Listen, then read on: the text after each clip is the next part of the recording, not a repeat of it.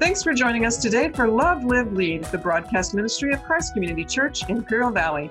The church office is open Monday to Friday, 10 a.m. to 4 p.m. at 590 West Orange Avenue in El Centro, or call 760-337-9400 for information or for prayer. Christ Community Church has 3 campuses in El Centro, Brawley, and Calexico, plus a congregation in Spanish. As we navigate the end of the COVID-19 quarantine season and transition to in-person regathering, we encourage you to find up-to-date information about events and each campus's worship service schedule when you follow us on social media, on our website at www.cccIV.org, or simply download the CCCIV app. You'll find the direct link to the app at www.cccIV.org/get the app, or when you text CCCIV app to 77977. I'm bringing to you the gospel. This is good news. And what I want you to hear is that this good news is for all people, of all lands, of all colors, of all languages. We have this tendency in America, don't we, to reduce the gospel to an American thing? The gospel is not American. The gospel is not just for America. This good news is for all of the world. It went to Israel first, and then the Gentiles. If anything, we're second, right? But it goes for all the world. This good news is for all people of all worlds. Now, this is what the scripture says. Jesus himself would say this in John 3:16, one of the most famous verses in all of the world. For God so loved what? God so loved the world that he gave his only begotten Son. Right? This is what Paul wrote. Right? He says this in 1 Timothy chapter 1. This saying is trustworthy and deserving of full acceptance, that Christ Jesus came into the world to save sinners, of whom I'm the chief. Right? God doesn't come to the church. God doesn't come to America. God comes to the world to save sinners. That's his goal. That's why Jesus came. He came into the world to save sinners. This is good news of great joy for all people. Verse 11. For unto you is born this day in the city of David in Bethlehem a Savior who is Christ the Lord. In Greek, the word is soter, S-O-T-E-R. The word literally means deliverer. It means a rescuer, someone who will come to your side and your aid when you're in need of great help. In the Hebrew, the word is Moshiach, Messiah.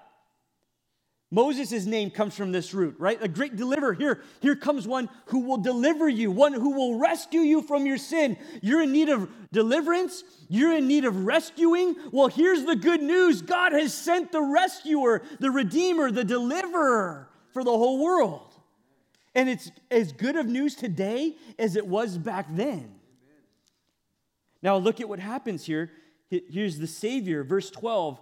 And this will be a sign for you. You will find a baby wrapped in swaddling cloths, lying in a manger. And suddenly there was with the angel a multitude of heavenly hosts, praising God. Praising God. The response to the incarnation was praise. There was an outburst of worship. The angelic host, look at this. There was the heavenly host, the armies, the ranks of angels. They began to sing and to praise God, saying, glory to God in the highest. This is called the Gloria. Glory to God in the highest. On earth, peace among those with whom he is pleased. This is the very first Christmas carol. Before Silent Night, before Joy to the World, before Carol of Bells, before whatever your favorite Christmas carol is, this was the very first Christmas carol. The angels burst forth in song, praising God at the incarnation, at the arrival of the Messiah in human flesh. Praise broke forth in the heavens. But it doesn't end there with this praise. Read on, verse 15. When the angels went away from them into heaven, the shepherds said to one another, let us go over to Bethlehem and see this thing that has happened, which the Lord has made known to us. And they went with haste, and they found Mary and Joseph and the baby lying in a manger. They went to find out. They went to see for themselves. Look at this, verse 17. When they saw it, they made known the saying that had been told them concerning the child. Verse 18, and all heard it, wondered at what the shepherds told them, but Mary treasured all these things, pondering them in her heart. Verse 20, and the shepherds returned. What did they do? Glorifying and praising God for all that they had heard and seen and what had been told them. Their response to seeing baby Jesus was praise. They broke out glorifying God, praising God, giving shouts of praise and adoration, and extolling the name of the Lord. That was what was elicited from their heart. It ended in praise. Now, what I love about this is in this text in Luke, you see this praise coming forth from the angels, and you see this praise coming forth from these shepherds, this lowly class of individuals, not respected in the community. But if you'll turn with me in your Bibles to Matthew chapter 2, I told you this is going to be an old-fashioned Bible study here. We're going to do a lot of Bible reading. We're going to see this response of praise coming from a completely different class of people. Whereas the shepherds were lowly and uneducated and not very respected, these wise men that we're going to read of were respected and they were educated. As a matter of fact, they were the cream of the crop. These were the men that the king or the ruler that he selected for himself and said, these men I want to be my advisors. These men I want to speak truth into my life. These men I'm going to rely upon to rule well. So look at what it says here. Matthew chapter 2, now after Jesus was born in Bethlehem of Judah in the days of Herod the king, behold, wise men came from the east. They came to Jerusalem saying, where is he who's been born king of the Jews? We saw his star when it rose, and we've come to worship him. Now pause there for a moment. Most Bible scholars believe that these wise men, these magi, came from about 800 to 900 miles away from the area of Persia, ancient Babylon, modern-day Iran area, right? They came from there. They came to come and to see what the Lord had done, right? They saw a star and they followed this star. And there's great debate over what this star is or how this happened, right? If it was an actual physical star, if this was just like the Shekinah glory of God leading them to go and to see the one that was born. Some say, well, they're familiar with Daniel's prophecy in Daniel chapter 9 because Daniel himself was one of these wise men in Babylon during the captivity. Some say, well, he understands that the prophecy was said that before the Savior would come, there would be a star. I'm not certain. I can't definitively, dogmatically say what the star was, but I can say that they responded and they were led by a star to where the child would be. And they came to Jerusalem. If they're coming to worship the King of the Jews, wouldn't it make sense to come to Jerusalem? That's the first place that they came to visit.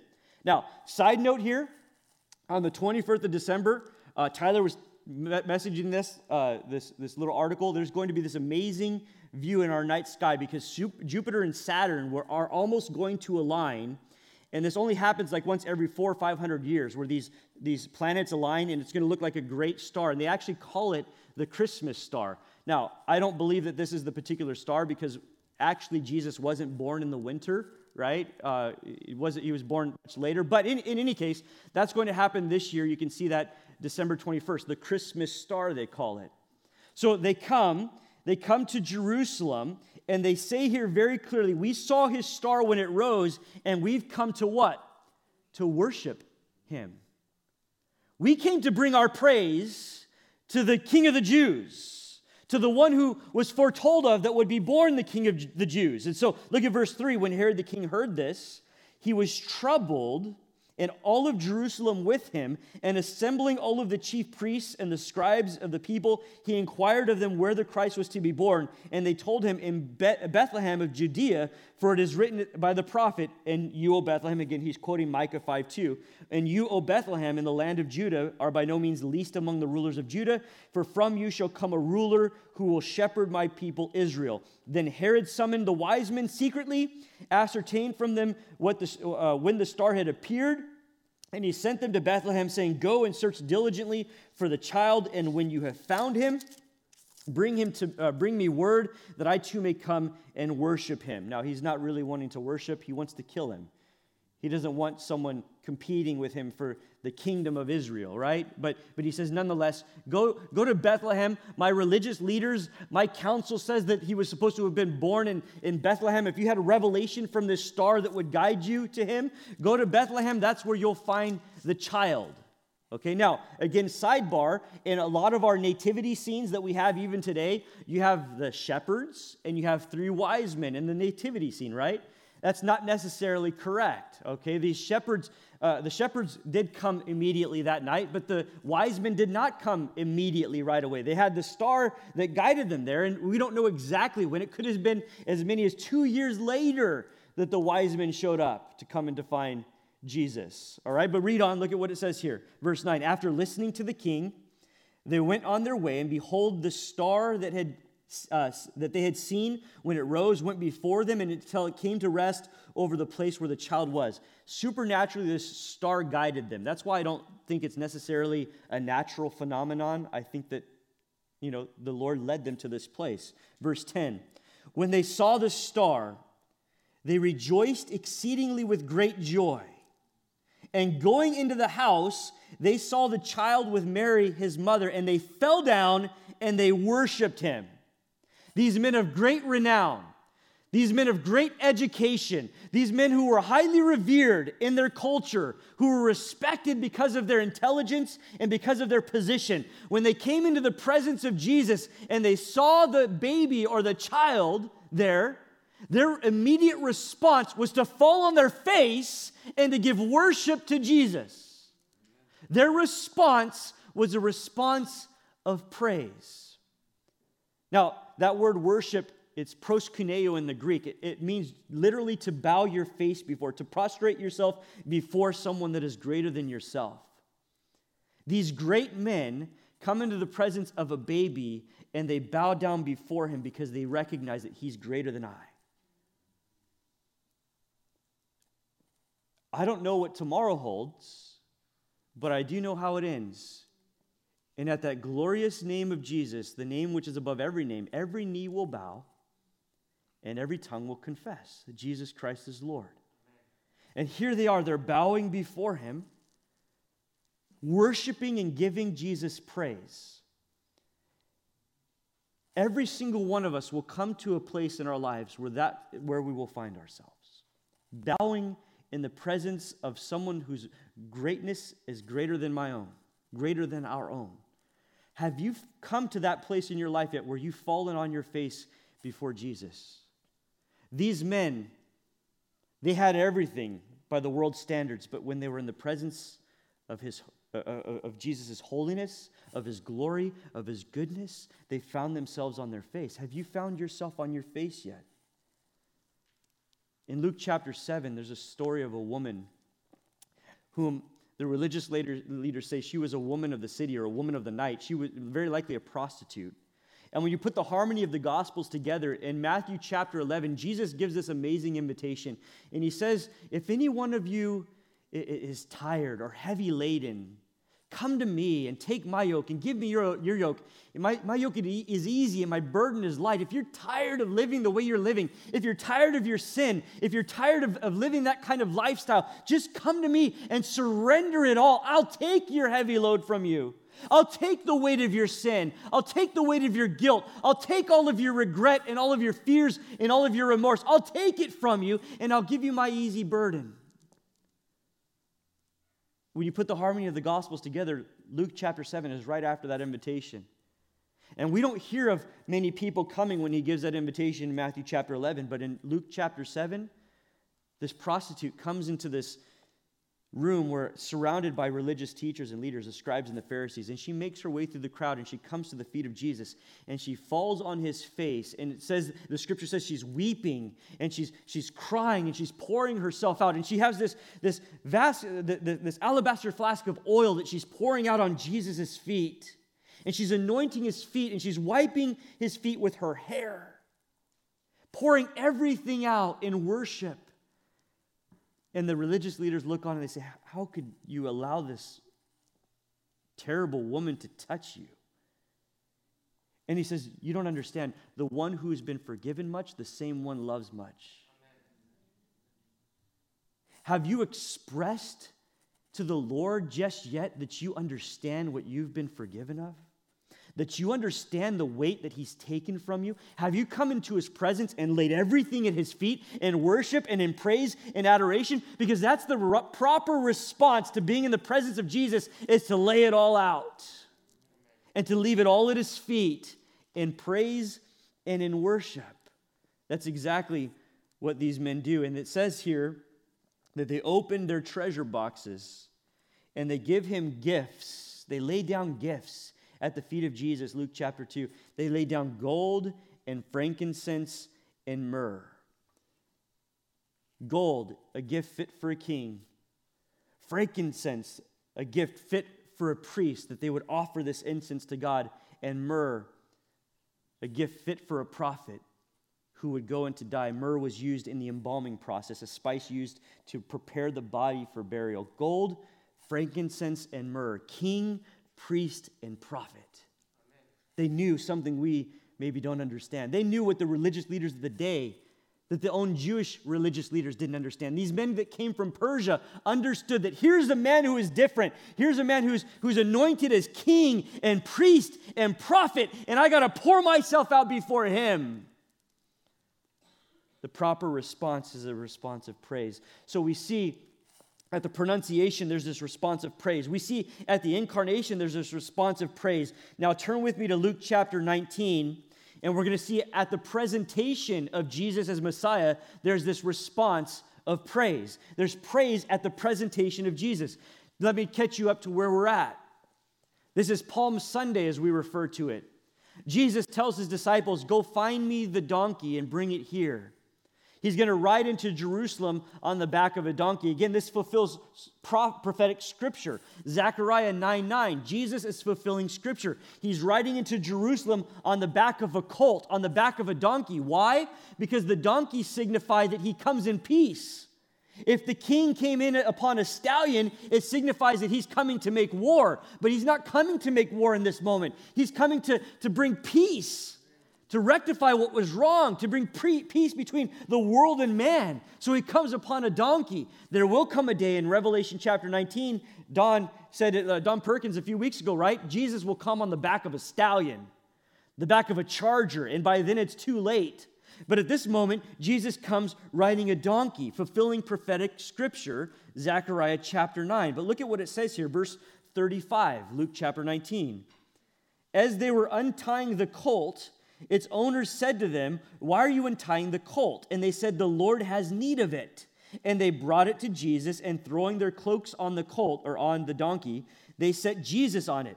And as he rode along, they spread their cloaks on the road. And as he was drawing near, already on the way down the Mount of Olives, the whole multitude, everyone in attendance, thousands upon thousands of people who were there to celebrate during this time.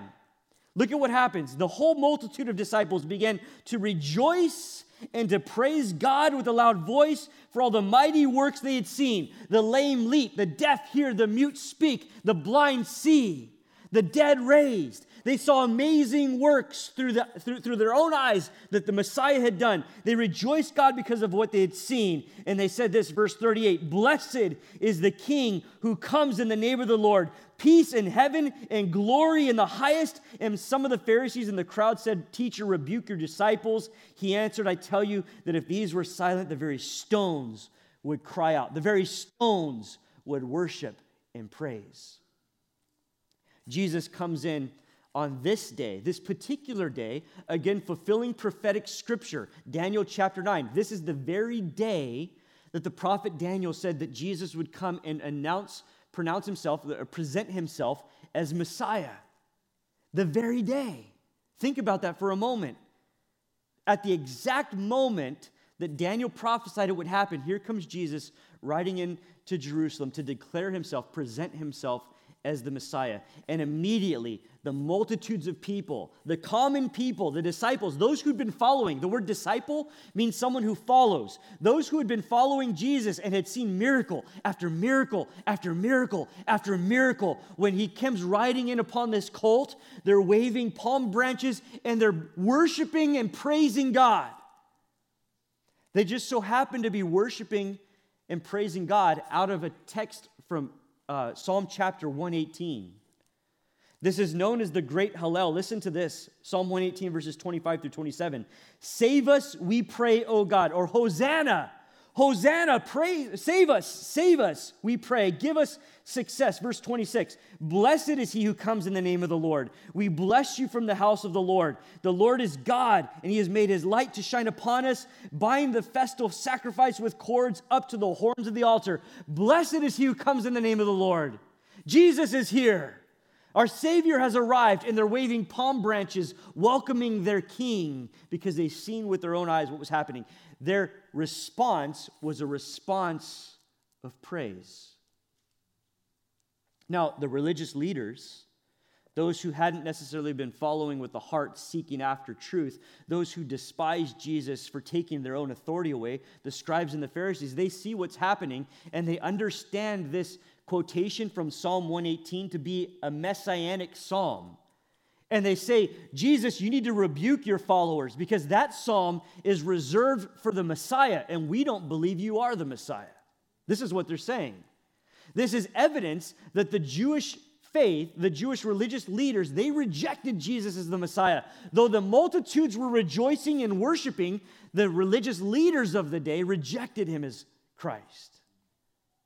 Jesus' response, how can I silence these followers? Even if I were to silence these followers, even the very stones themselves would cry out in praise and in adoration and in worship because they would recognize that their Messiah has come.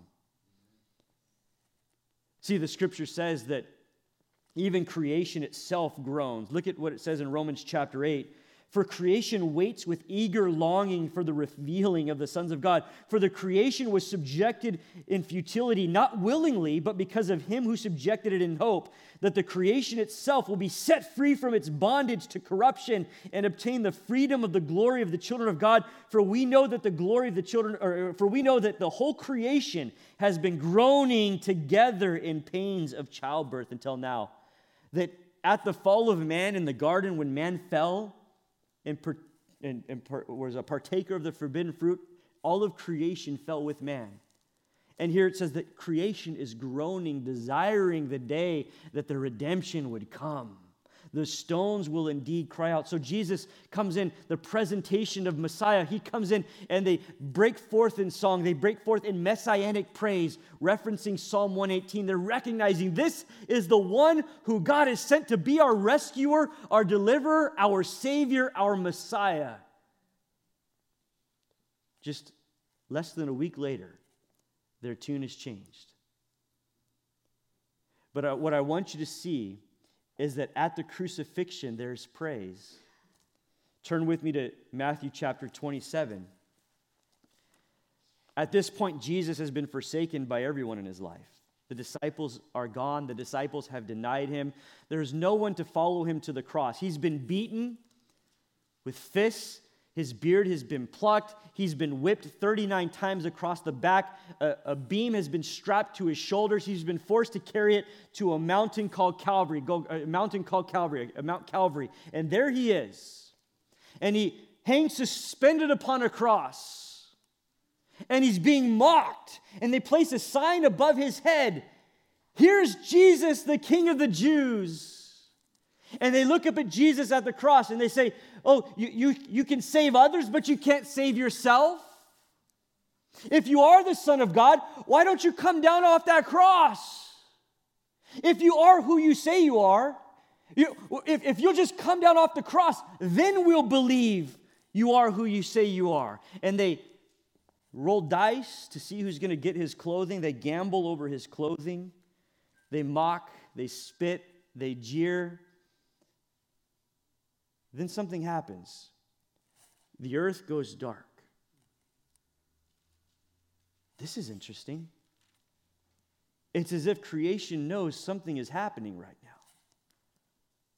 Jesus on that cross, he cries out to God in this darkness, my God, why have you left me alone? My God, why have you forsaken me? And then the scripture says, he cries out with a loud voice, Tetelestai, it is finished.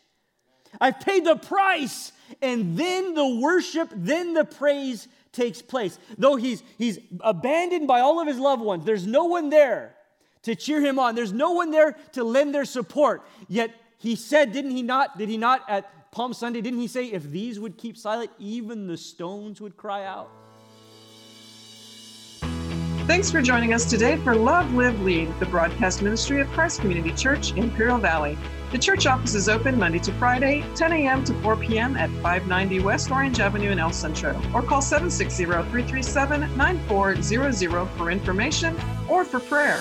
Christ Community Church has 3 campuses in El Centro, Brawley, and Calexico, plus a congregation in Spanish. As we navigate the end of the COVID-19 quarantine season and transition to in-person regathering, we encourage you to find up-to-date information about events and each campus's worship service schedule when you follow us on social media, on our website at www.cccIV.org, or simply download the CCCIV app. You'll find the direct link to the app at www.cccIV.org/get-the-app, or when you text CCCIV app to 77977.